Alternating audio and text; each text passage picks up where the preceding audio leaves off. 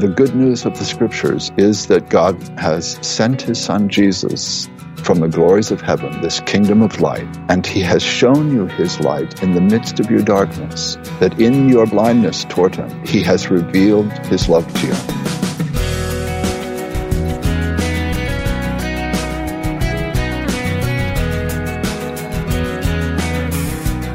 Merry Christmas, and thanks for joining us now for First Person and a conversation with Bob Bakke, Senior Pastor of Hillside Church in Bloomington, Minnesota.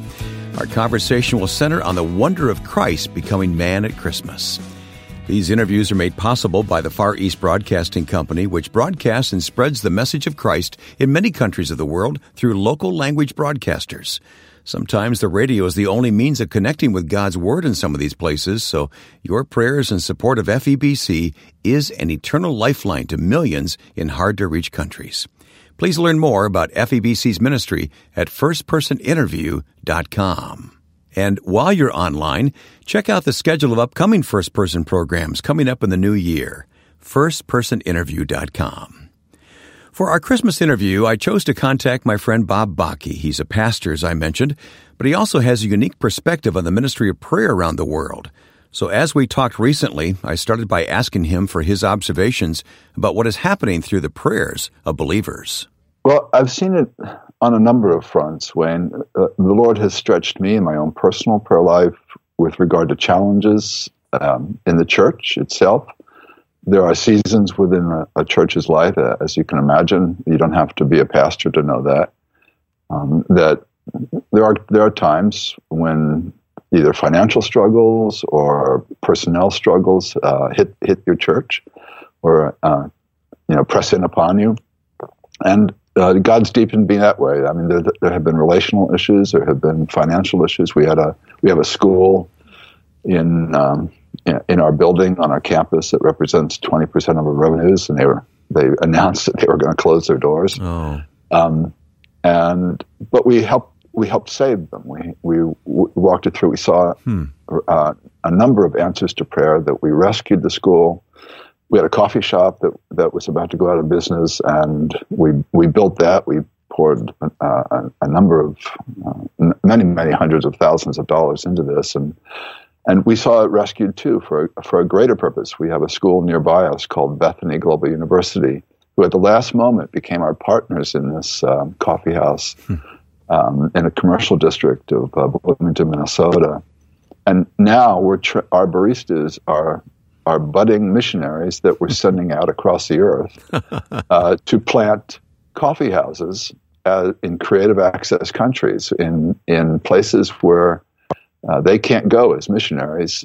We just sent out a couple of weeks ago who was going to plant a coffee house in Jakarta, Indonesia, the largest Islamic republic on earth. That's remarkable. You can never foresee these kinds of difficulties, but at the end, God never panics. There's always a plan in that. In our prayers to Him, we acknowledge that plan and those providences, and we see Him come out the other end using these difficult times for even greater purposes. So, I just encourage any of your listeners who are listening today who are going through tough times. They do challenge us in many ways. Yes. But at the other end, we look back and we say, "Oh, my Lord, how you used that, how you weaved that for your glory." But we've also seen things happen internationally and domestically.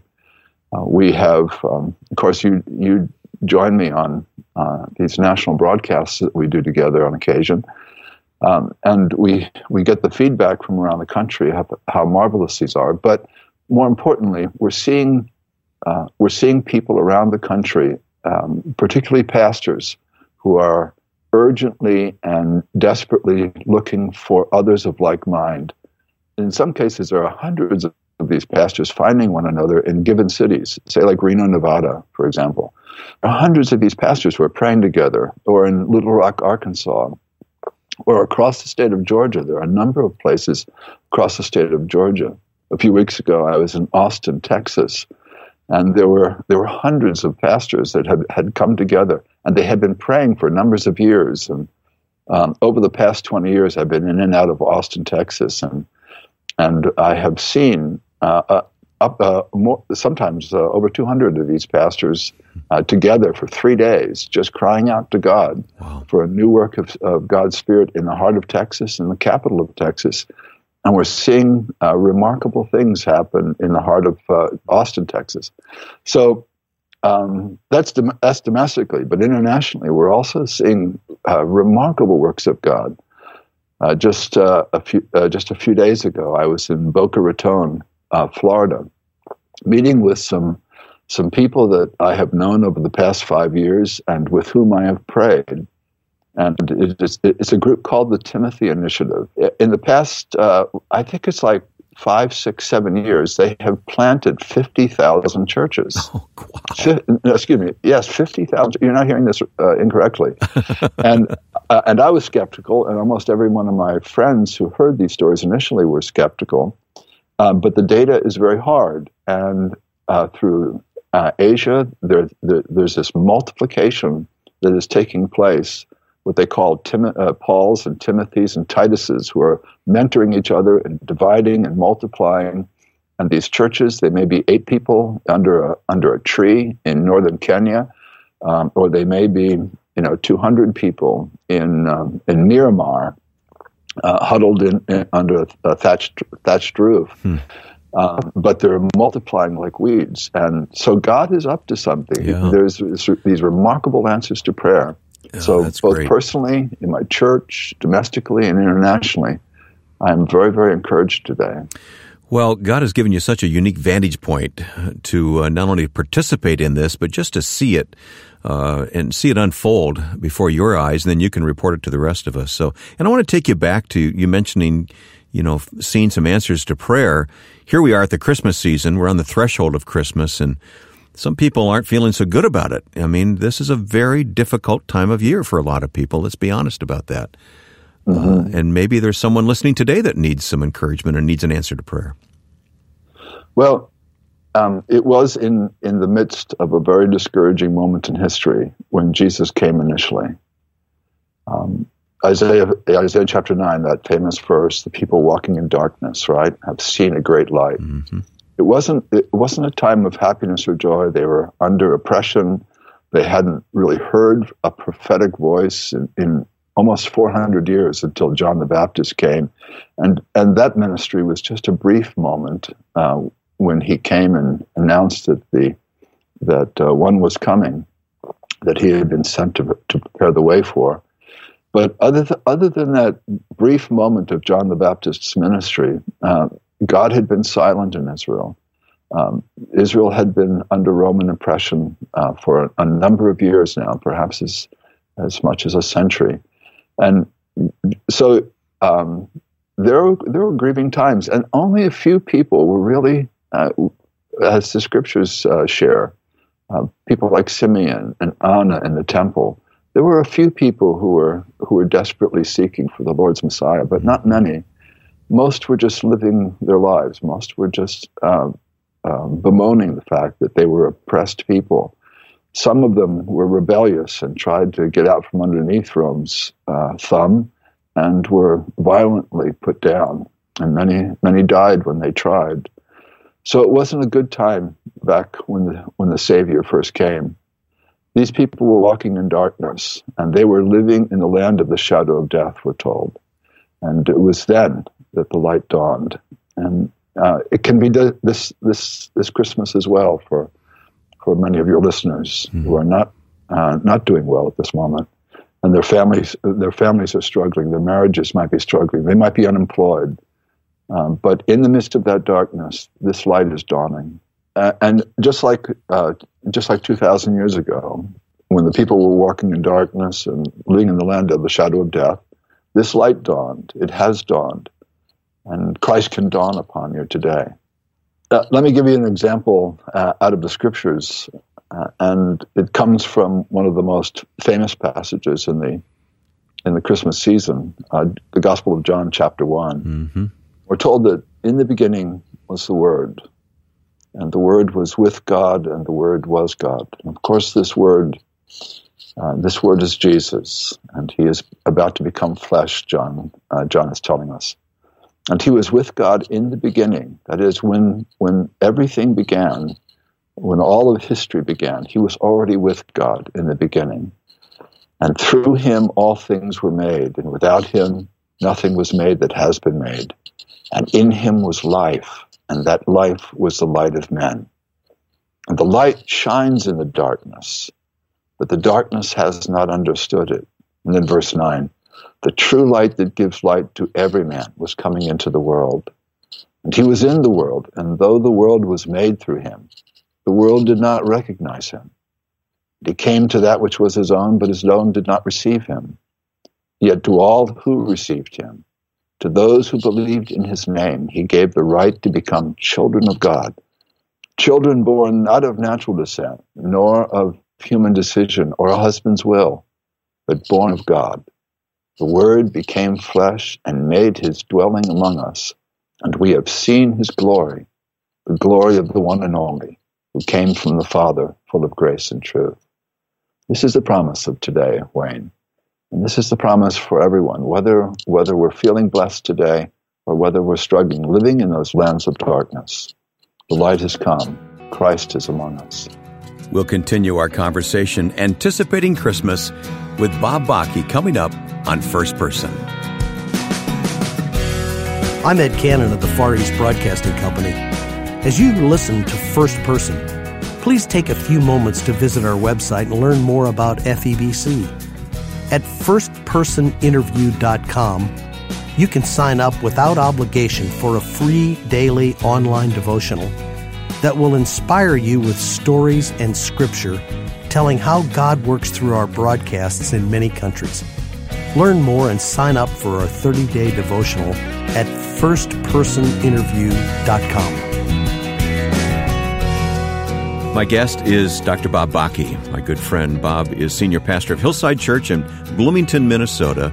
And we have worked a number of radio projects through the years, Bob, all focused on prayer. And it's been amazing to try to keep in step with you on that topic. And you came to mind when I knew I wanted to have a Christmas conversation today. And I'm so appreciate your availability here on the eve of Christmas that we can talk about these things together. You took us to John chapter 1.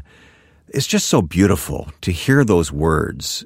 It's such beautiful language and poetry, prose. What is it? I don't know which it is, but it's just remarkable. It is remarkable. And of course, the incarnation by itself is just a remarkable thought. It's a mind-boggling thought that God would become flesh. The word incarnation, when people have used it over the years, but sometimes they just simply don't understand it. It's a simple Latin word. At least it's derived from Latin. It just means in flesh. Some of us like chili. Some of us like chili con carne, right? Right. It's yeah. Con carne. That's that with chili with meat in it, with flesh in it. And so the incarnation is God with flesh on him. And he has come to bring life, and he's come to bring light. And he came because God in spirit couldn't die. Not only could he not walk among men, but he could not die. That may seem like a strange thought on Christmas time, but the fact is that the scriptures teach us very clearly that the reason he became flesh was that he could die. Hebrews chapter 2, for example. Since God's children have flesh and blood, he too shared their humanity so that by his death he might destroy him who holds the power of death. So the light that is dawning is the truth of God's love for us, that he would give his only son. He would make him flesh in order that he could die. That this death would be an atonement, that this death would cover the sins of humanity, those who believed in Jesus. This atonement, Romans chapter 3, 25, He presented him as the sacrifice of atonement through faith in his blood to demonstrate his justice. That means everybody's sins has to be reckoned with. God had to send him. So this light that has come, this light that has dawned, that John talks about, this light who lived before history ever was and will live after history is gone, who was in the beginning with God when history started, and who was God, has become flesh in order that he might die for humankind. It's the Christmas gift. We often talk about the mystery of the incarnation, and we kind of slide over that, but we'll never fully grasp it. It's remarkable, and it's mind-boggling, and it provides something to really just chew on at Christmas time, but we'll never really understand all the depth of that statement. Yeah, if you don't mind, there's a citation out of C.S. Lewis's book, The Miracles, and he calls the incarnation the grand miracle. Oh, yeah. And if you don't mind, I'd love to read it. Oh, please, yeah. I think it's one of the greatest quotes. C.S. Lewis writes, in the Christian story, God descends to reascend. And he comes down from the heights of absolute being into time and space, down into humanity, down further still, if embryologists are right, to recapitulate in the womb ancient and pre-human phases of life, down to the very roots and the seabed of the nature he has created. But he goes down to come up again and to bring the whole ruined world up with him. One has the picture of a strong man stooping lower and lower to get himself underneath some great complicated burden. And he must stoop in order to lift. And he must almost disappear under the load before he incredibly straightens his back and marches off with the whole world swaying on his shoulders. Or one may think of a diver, first reducing himself to nakedness, then glancing in midair, then gone with a splash, vanished, down through the green and the warm water into black and cold water, down through the increasing pressure into the death-like region of ooze and slime and old decay, and then up again, back into color and light, his lungs almost bursting, till suddenly he breaks the surface again, holding in his hand the dripping, precious thing that he went down to recover. And that, my friends, dripping, precious thing that he went down to recover is you and me. Yeah, in our fallenness. He has us in his hand. Yeah. He descended to reascend. Wow. Yeah. Think about that. That's our Christ. This one from whom everything has come, for whom everything exists, to whom everything will return, and he has come to rescue you. He has descended to reascend with you in his hand. What a precious thought on this Christmas time. I also like, and you referred to this when you started out in Isaiah today, but I like the motif of light and darkness here in John 1 as well. Yeah, that's right. And the motif of light and darkness runs throughout the scriptures, even from the beginning of time. Right? Let there be light. There was darkness. There was chaos upon the earth. God creates, and let there be light. And here comes the Creator once again, and He is in the midst of us, bringing light in the midst of darkness, and in the midst of that darkness, we can not only be seen by God, but we can see Him. We actually see Him face to face in the face of Christ. And John refers to Him as the true light. As the true light. There are many false lights, but Christ is the true light that gives light to everyone who is coming into the world. So, for unto us this day, in the city of David, a Savior, the light of the world has been born to us. He is Christ the Lord.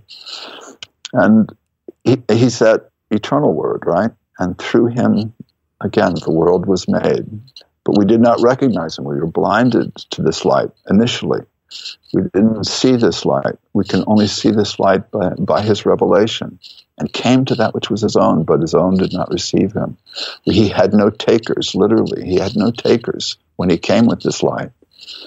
And yet to all who received him, and to those who believed in his name, he gave the right to become children of God. Yeah. This is a remarkable mercy. Yeah. So, Bob, as we think about John chapter 1 here for a few moments, nearing Christmas, for the person who's not familiar with the Bible or not familiar with the Christ that we're talking about, I mean, that's a great place to start, isn't it, in John and right in chapter 1? Well, the good news of the Scriptures is that God has sent his Son Jesus from the glories of heaven, this kingdom of light, and he has shown you his light in the midst of your darkness, that in your blindness toward him, he has revealed his love to you. And Jesus seeks you, and he calls you by name. You may not have sought him, but he has sought you. And we're told that that Jesus is the good shepherd in the Gospel of John, that he knows his sheep by name. He died for your sins. He covered them with his atoning blood. And if you're not a child of God today, you can become one by simply receiving him as your Savior. It would be the greatest Christmas gift you could give to your own soul.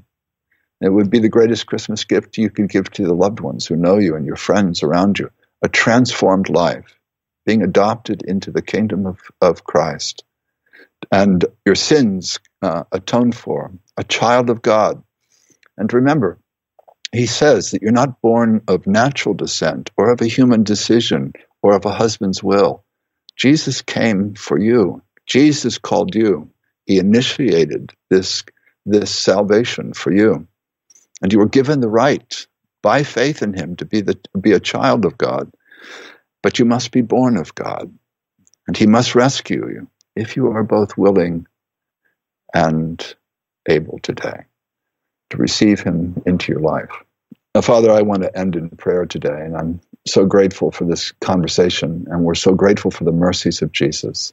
We're so grateful for the light that has come in the midst of darkness. We're so grateful for this season of the year. And I pray, Father, for those who are struggling today, whose faith is either weak or non-existent, and I pray that you will reveal to them the wonders of Jesus, their Savior, that God so loved the world that he gave his only begotten Son, that whosoever will believe in him, they will not perish, but they will have eternal life. I pray, Father, that they will grasp on to this promise today, this remarkable promise on this Christmas season, and believe that Jesus is their Savior, the Savior of the world. And I pray this in Jesus' name. Amen. Amen. My thanks to Pastor Bob Bakke of Hillside Church in Bloomington, Minnesota, for his thoughts preparing us for the meaningful celebration of Christmas, starting with giving our lives fully to the one who gave his life for us. If you'd like to know more about the love Jesus Christ has for you and how you can best respond to him, please visit the website caniknowgod.com. Again, that's caniknowgod.com. And we'll place a link to that important website at firstpersoninterview.com as well. There's also an opportunity to learn more about the Far East Broadcasting Company at firstpersoninterview.com. Once again, Merry Christmas to you and your loved ones. And now, with thanks to my friend and producer Joe Carlson, I'm Wayne Shepherd, inviting you to join us next time right here for First Person.